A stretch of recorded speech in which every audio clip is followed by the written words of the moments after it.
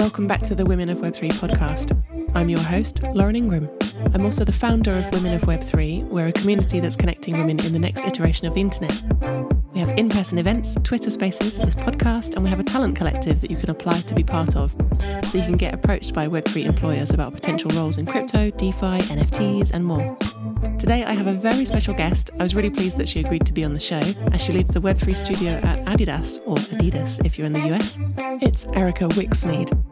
Erica started her career at a motorcycle brand, then she worked her way up through an amazing roster of big Web2 brands, so like Google and Uber just after the delete Uber moment, and later at PayPal she helped introduce crypto payments, so she was really well positioned to take on this role at Adidas, leading their Web3 offering, working on some huge NFT projects like Into the Metaverse with Bored Ape Yacht Club, G-Money and Punk's Comic.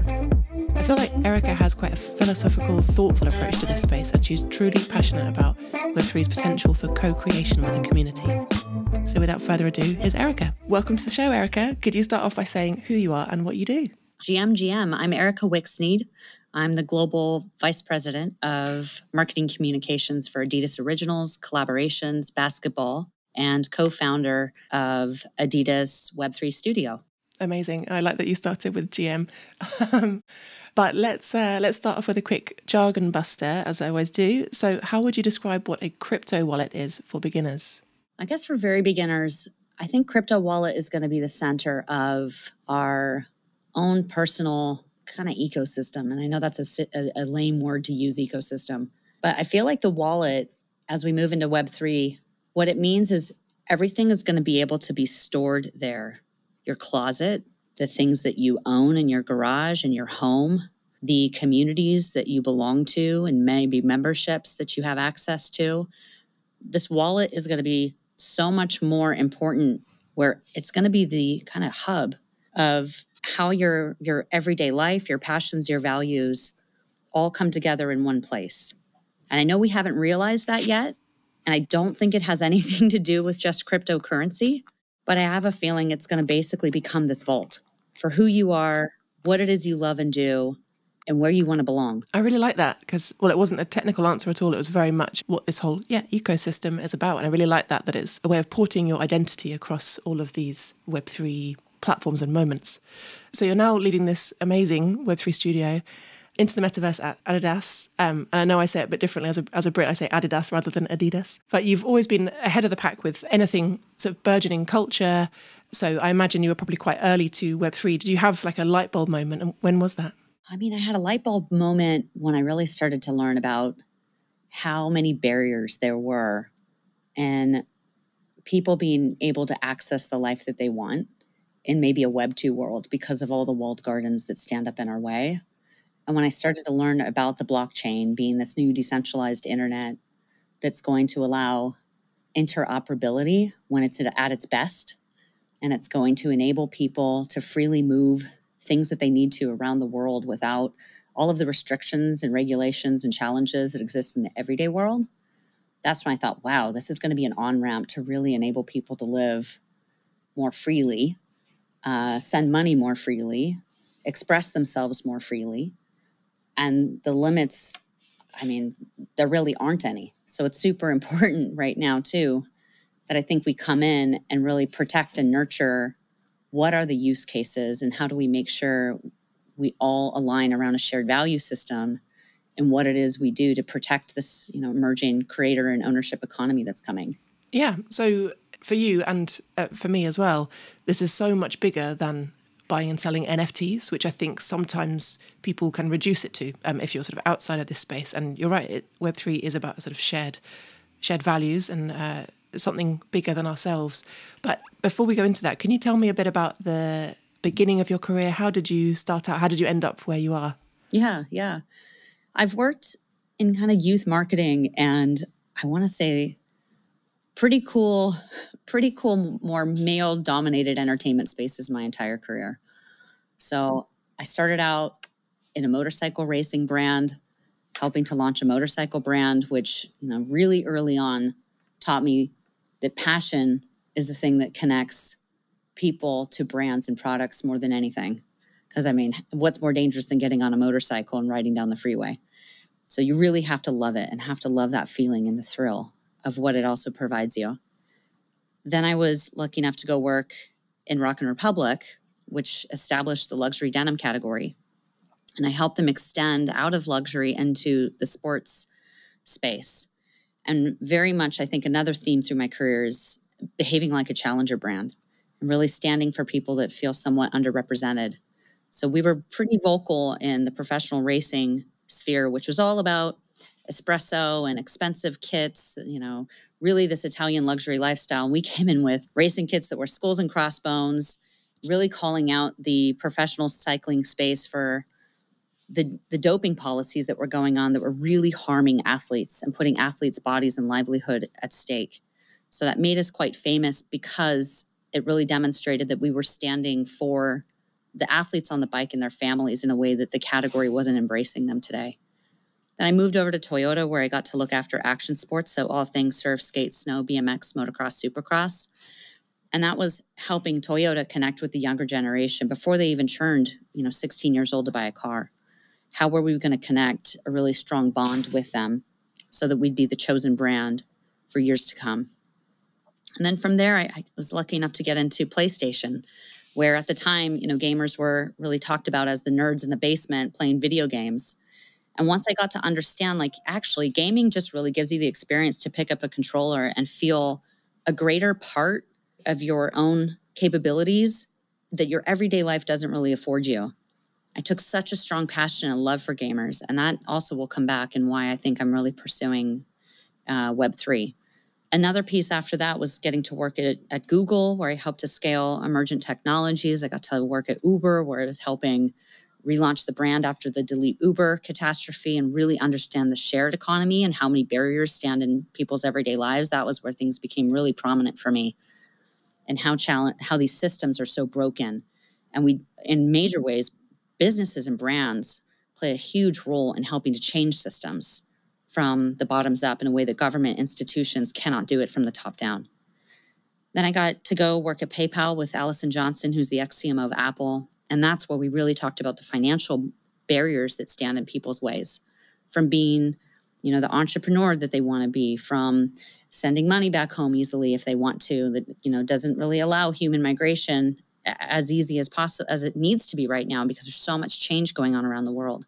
So I helped put cryptocurrency inside the PayPal app and also worked really deeply on Venmo and Venmo's strategy, which was peer-to-peer payments.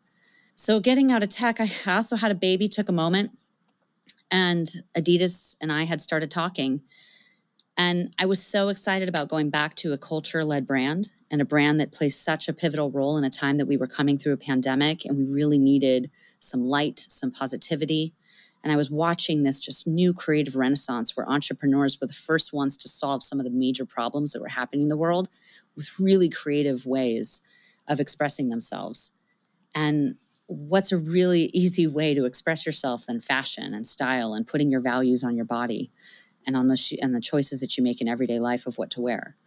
And so I was really excited to join this brand to see what impact we could make together.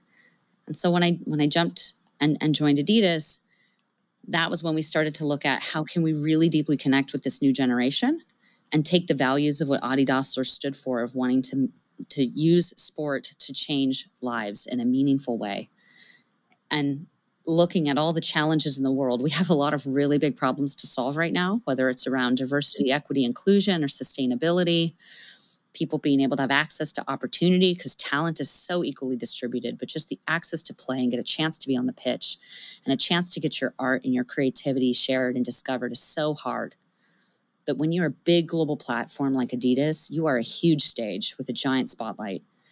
And one of the emergent spaces was this Web3 community that was creating this new ownership economy that were trying to work together to get the rights to get their story told and their artwork shared, and wanting to popularize or pop culturalize what's happening around NFTs was just the beginning, and us demonstrating that we're going to stand with this new creator economy. And now we're actually looking at new business models to help empower them to best represent and express themselves in all the ways they wanted to, whether that's creating art online like we did with Prada and our Renylon project, where with Zach Lieberman, the artist, there was a crowd-created NFT project that got auctioned off. and raised funds for Slow Factory. And also remuneration goes back to the community who created that artwork in perpetuity every time that art is sold. And it's also why we're going to be launching something in the back half of this year to start to give creators a chance to design inside the Adidas most iconic franchises. There's a little hint, a little alpha, but we have more to come. So if you stay with us on the journey, you can get a hint of where we're going, and hopefully participate and see how we're trying to change Adidas from the inside out to support this new creator culture that's rising. Yeah, I mean, that sounds really cool. And also thank you for dropping some alpha. Did you already know that you were likely to work on, say, like the sort of scaled NFT projects and things like that? Did you have a sense of that when you were taking on the role? I was really curious about it. And I knew at some point it was important to get cryptocurrency and get blockchain just out of this DeFi fintech conversation, because that's not where it belongs. That's just one use case where it needs more access. It needs more understanding, because again, it unlocks creativity for so many people. And it's really, truly going to be a unlock for, I think, the feelings people already have. It's like the systems aren't working. We want to be iconoclastic. We want to change the systems, but we know we need to do it with the power of the collective in a positive way. And so that's where I thought, wow, a brand that is all about pop culture. We've done this once with Run DMC, right? They were out there selling out stadiums in Madison Square Garden. They were already titans of hip hop music, but hip hop as a genre wasn't taken seriously. It was using a lot of profanity. It was, somewhat considered quite dark by popular culture. It was getting a lot of negative sentiment by people that didn't truly understand the struggle that Black people were trying to talk about within their music genre. So as a result, when Adidas came in and supported Run DMC, it legitimized the genre. And look, it's exploded, and it had such global impact. And this year we're going to be celebrating 50 years of hip hop. And I saw this as an opportunity again, where crypto, I feel like, is in a similar space, where the creators that are really trying to push through and use this new technology to change systems that weren't working for them, we want to be a brand that supports that. I love that. I think you're right that a bigger brand, even if people have different opinions about big brands playing in the Web3 space, it does legitimize this area and make sense of it for people and get that sort of broader interest and, initiate mainstream adoption. And I think that is going to be really important, because something we talk about a lot on this podcast is the need to sort of demystify all this jargon, because it can end up locking people out when it could be this amazing set of tools for people, whether creators or like anybody, or the nerds in the basement like we were talking about. So you've worked on some absolutely huge NFT projects at Adidas. You told me about one already. Can you tell me about the other projects that you've worked on and a bit about the planning that went into those? I think people are pretty familiar with the launch of our first NFT. I'll just recap that quickly. 2 weeks after Facebook changed their name from Facebook to Meta, we launched the first ever branded commercial NFT drop. And that was December 17th. It's kind of tattooed on my heart. We sold 30,000 NFTs, around $800 a pop, and sold out very quickly. And we did it in partnership with 3 established ambassadors that also have communities. So the Bored Ape Yacht Club, the Punks Comics and Pixel Vault, and G Money. And that launch basically established a new community, a community that now holds those NFTs, and they have stake in this new Adidas venture. And that's how we're treating it, like a new Adidas venture where we're sharing value with these stakeholders. So the first thing that we did was allow those holders to redeem or burn that token. In exchange, we're shipping them a bespoke solar yellow Firebird tracksuit that's co-branded with the collaboration that is just for token holders. They have a custom hoodie that's coming and a custom beanie that's on the way as well. And then this last May, we just did the world's largest airdrop by volume. And trust me when I say that was exciting too, because we try to keep our gas fees or the transaction fees really low, because we're also incredibly sustainability minded. So it took some time, but it's out there. It's sitting in token holder. It's sitting in our holders' wallets right now. And we're going to start to reveal what's inside in the coming weeks. And that alpha that I just dropped a little bit of a hint on, that alpha is going to allude that we have some ambitions to create new decentralized creation models with the community. I think co-creation is such a key part of this, and it will be the sort of big runway for brands and their involvement especially. Were there some unexpected elements of sort of planning and dropping NFTs? Because I imagine it's like a sort of huge technical and otherwise undertaking, because it's something so new. And, you know, if you guys were the first to do this in a sort of scaled way, they must have come with a lot of unexpected surprises. I mean, there's been so many along the way. And that's what's been so exciting about this space. Like, if you're an innately curious person, and you have to have an open mind. It forces you to get out of a fixed mindset, because the formulas that work for traditional go-to-market planning or traditional product marketing, you basically have to flip those upside down. Everything is bottoms up, and this tops down hierarchical way of working with best practices that are all based on, cookie data that's telling you, what works, what doesn't work, is going out the window. So it's much more intuitive, which also pushes us to have to think a lot more like artists and less like data-driven scientists in many ways. And as a result, we've learned a lot. We've had to relearn, how do we accept Ethereum as a big corporate company? What does that look like when we have to disclose that on our balance sheet and disclose it to our investors in our quarterly reports? What happens when secondary revenue starts coming in? Like, we get phone calls from finance being upset with us because we made money, which is an interesting place to be, because they were like, how do we reconcile this on the books and move this into fiat currency? Legally, you're also putting trademarks. And let me tell you, like, we have to work really hard as a brand to protect the 3 stripes. The 3 stripes is probably our most iconic asset. Those 3 stripes get knocked off all the time by other brands trying to come in and use them. Well, now we're putting them on an open source platform. What is that going to mean in the future, which is kind of somewhat heavily unregulated? So we are taking some calculated risks, but it is also that there's not necessarily precedent that's been done. So we are going to have to learn along the way. So there's been other things like, when we did this Prada Re-Nylon project, people had submitted photos and we turned them into NFTs, and now they're on blockchain, enshrined in code in perpetuity. You can't remove things off code. You can't remove things off the chain. And so as a result, even if we burn them, they're still able to be discovered. So people thought maybe I want to change the image that I'd submitted. And you were like, yeah, that you kind of had to read the terms and conditions. This is how blockchain works. So we're learning along the way too, and also how to be better communicators ourselves, how to make sure people understand what this technology means, how to be responsible with it. Another thing too, because it's tied to, let's say, somewhat of a financial incentive, because it's also, its own, I don't want to say somewhat of an asset. We have to be very careful and not overhyping it, and making sure that we're not promoting this in the way that marketers traditionally want to come in and hype up their product drop. That's the opposite. We want to empower the community if they think it's compelling and interesting to hype it up and drive the value up. So it's less about like what we say, it's all about what you do. Actually, one thing I'd say, if there's one thing to leave with listeners, I'm so sick of the word storytelling, and I think it's been so overused the last 10 years. I hate it. It's all about the story doing. Just do cool shit, do the right things, and let the story evangelize it on behalf of the brand. That is going to be the big unlock that we learned on Web3, and I hope anyone listening can start to understand or start to have that as a takeaway. Amazing. Thank you so much for that. And I like that you've got a lot of focus on the sort of creator and artist side of things.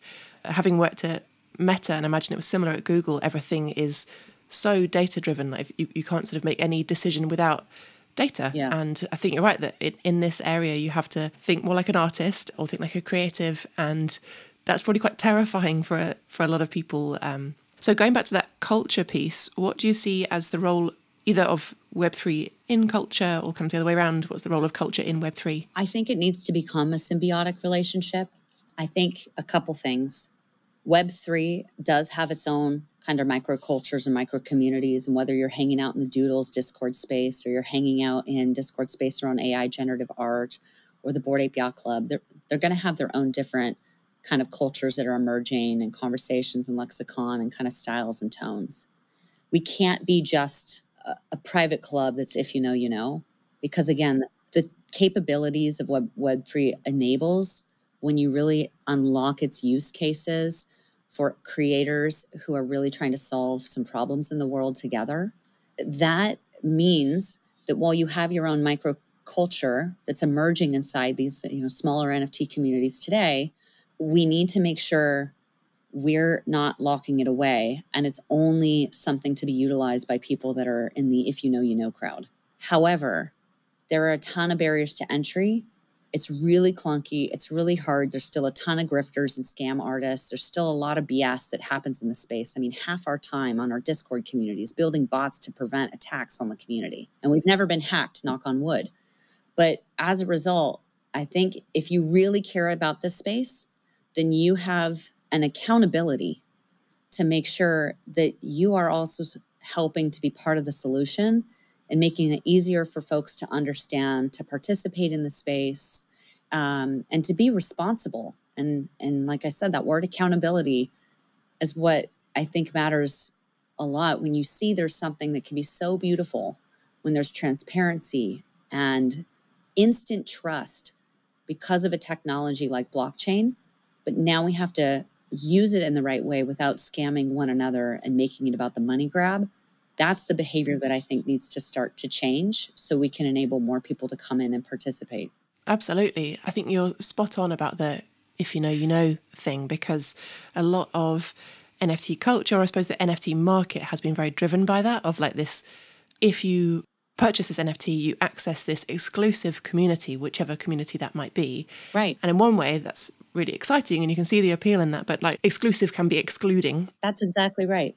And take a look at who's in the space. Look at the brands that we're around that are really doing Web3. A lot of fashion brands are doing Web2. And that's not on blockchain. There's only a few of us, and most of them are luxury brands, but they're using old school paradigm luxury behaviors, not adidas. We're trying to come in and democratize access and make it more available to more creatives and create and bring a community together. We see the paradigm shift from it's all about the people that are the haves, that maybe have the money, have the knowledge, have the insider knowledge. We want to help be that bridge between the haves and the have-nots and have the three strikes act as more of a uniter that can bring more people into this new field of play. So what are you excited about that's sort of upcoming in the Web3 space, or where things are going next? I'm just excited to have more conversations with creators and get into this emerging renaissance. I mean, we just were closed down for over 2 years. People have gotten so incredibly inspired. We're finally opening up and getting to get back together again and create new things together. That's what I'm excited about, is these clashes of creators and artists and scientists that would never belong together, coming together with this new medium, code as a medium of a form of art.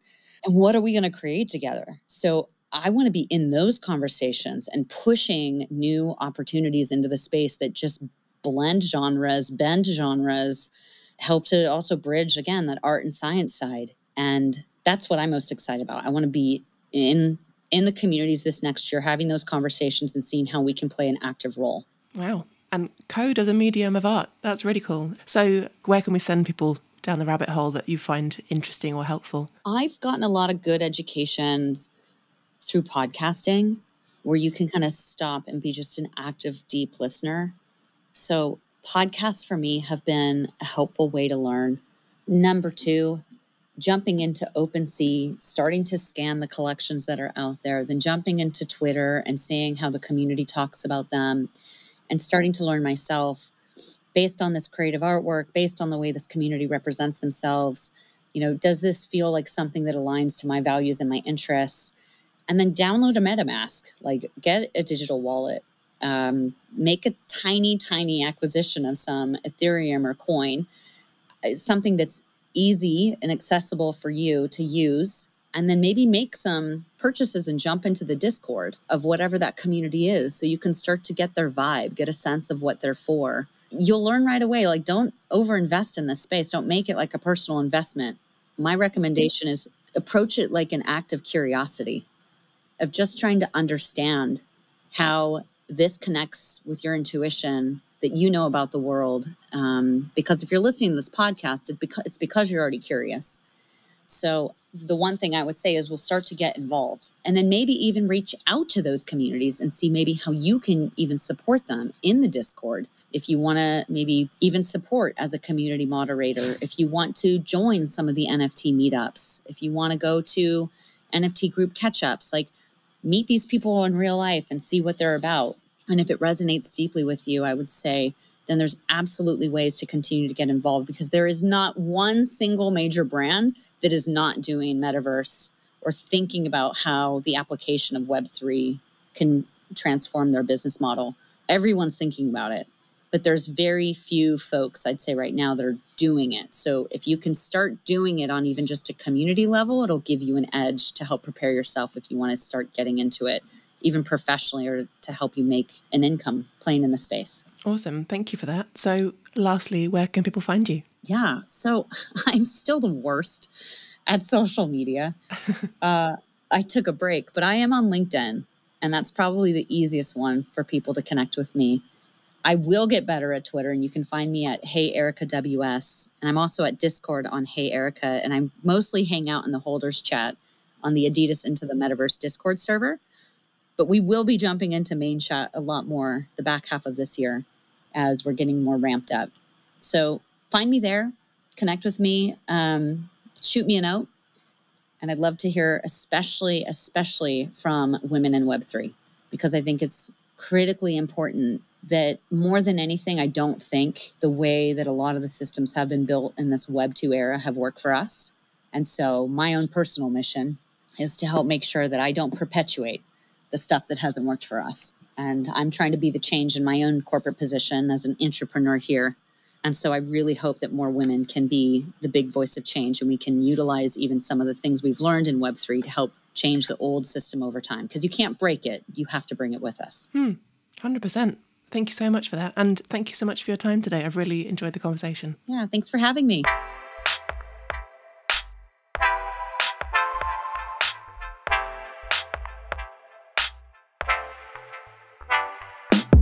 This has been the Women of Web3 podcast, brought to you by Women of Web3. If you enjoyed today's show, please give us a rating on Apple Podcasts, Spotify, or wherever you listen to your podcasts, so more people can find the show.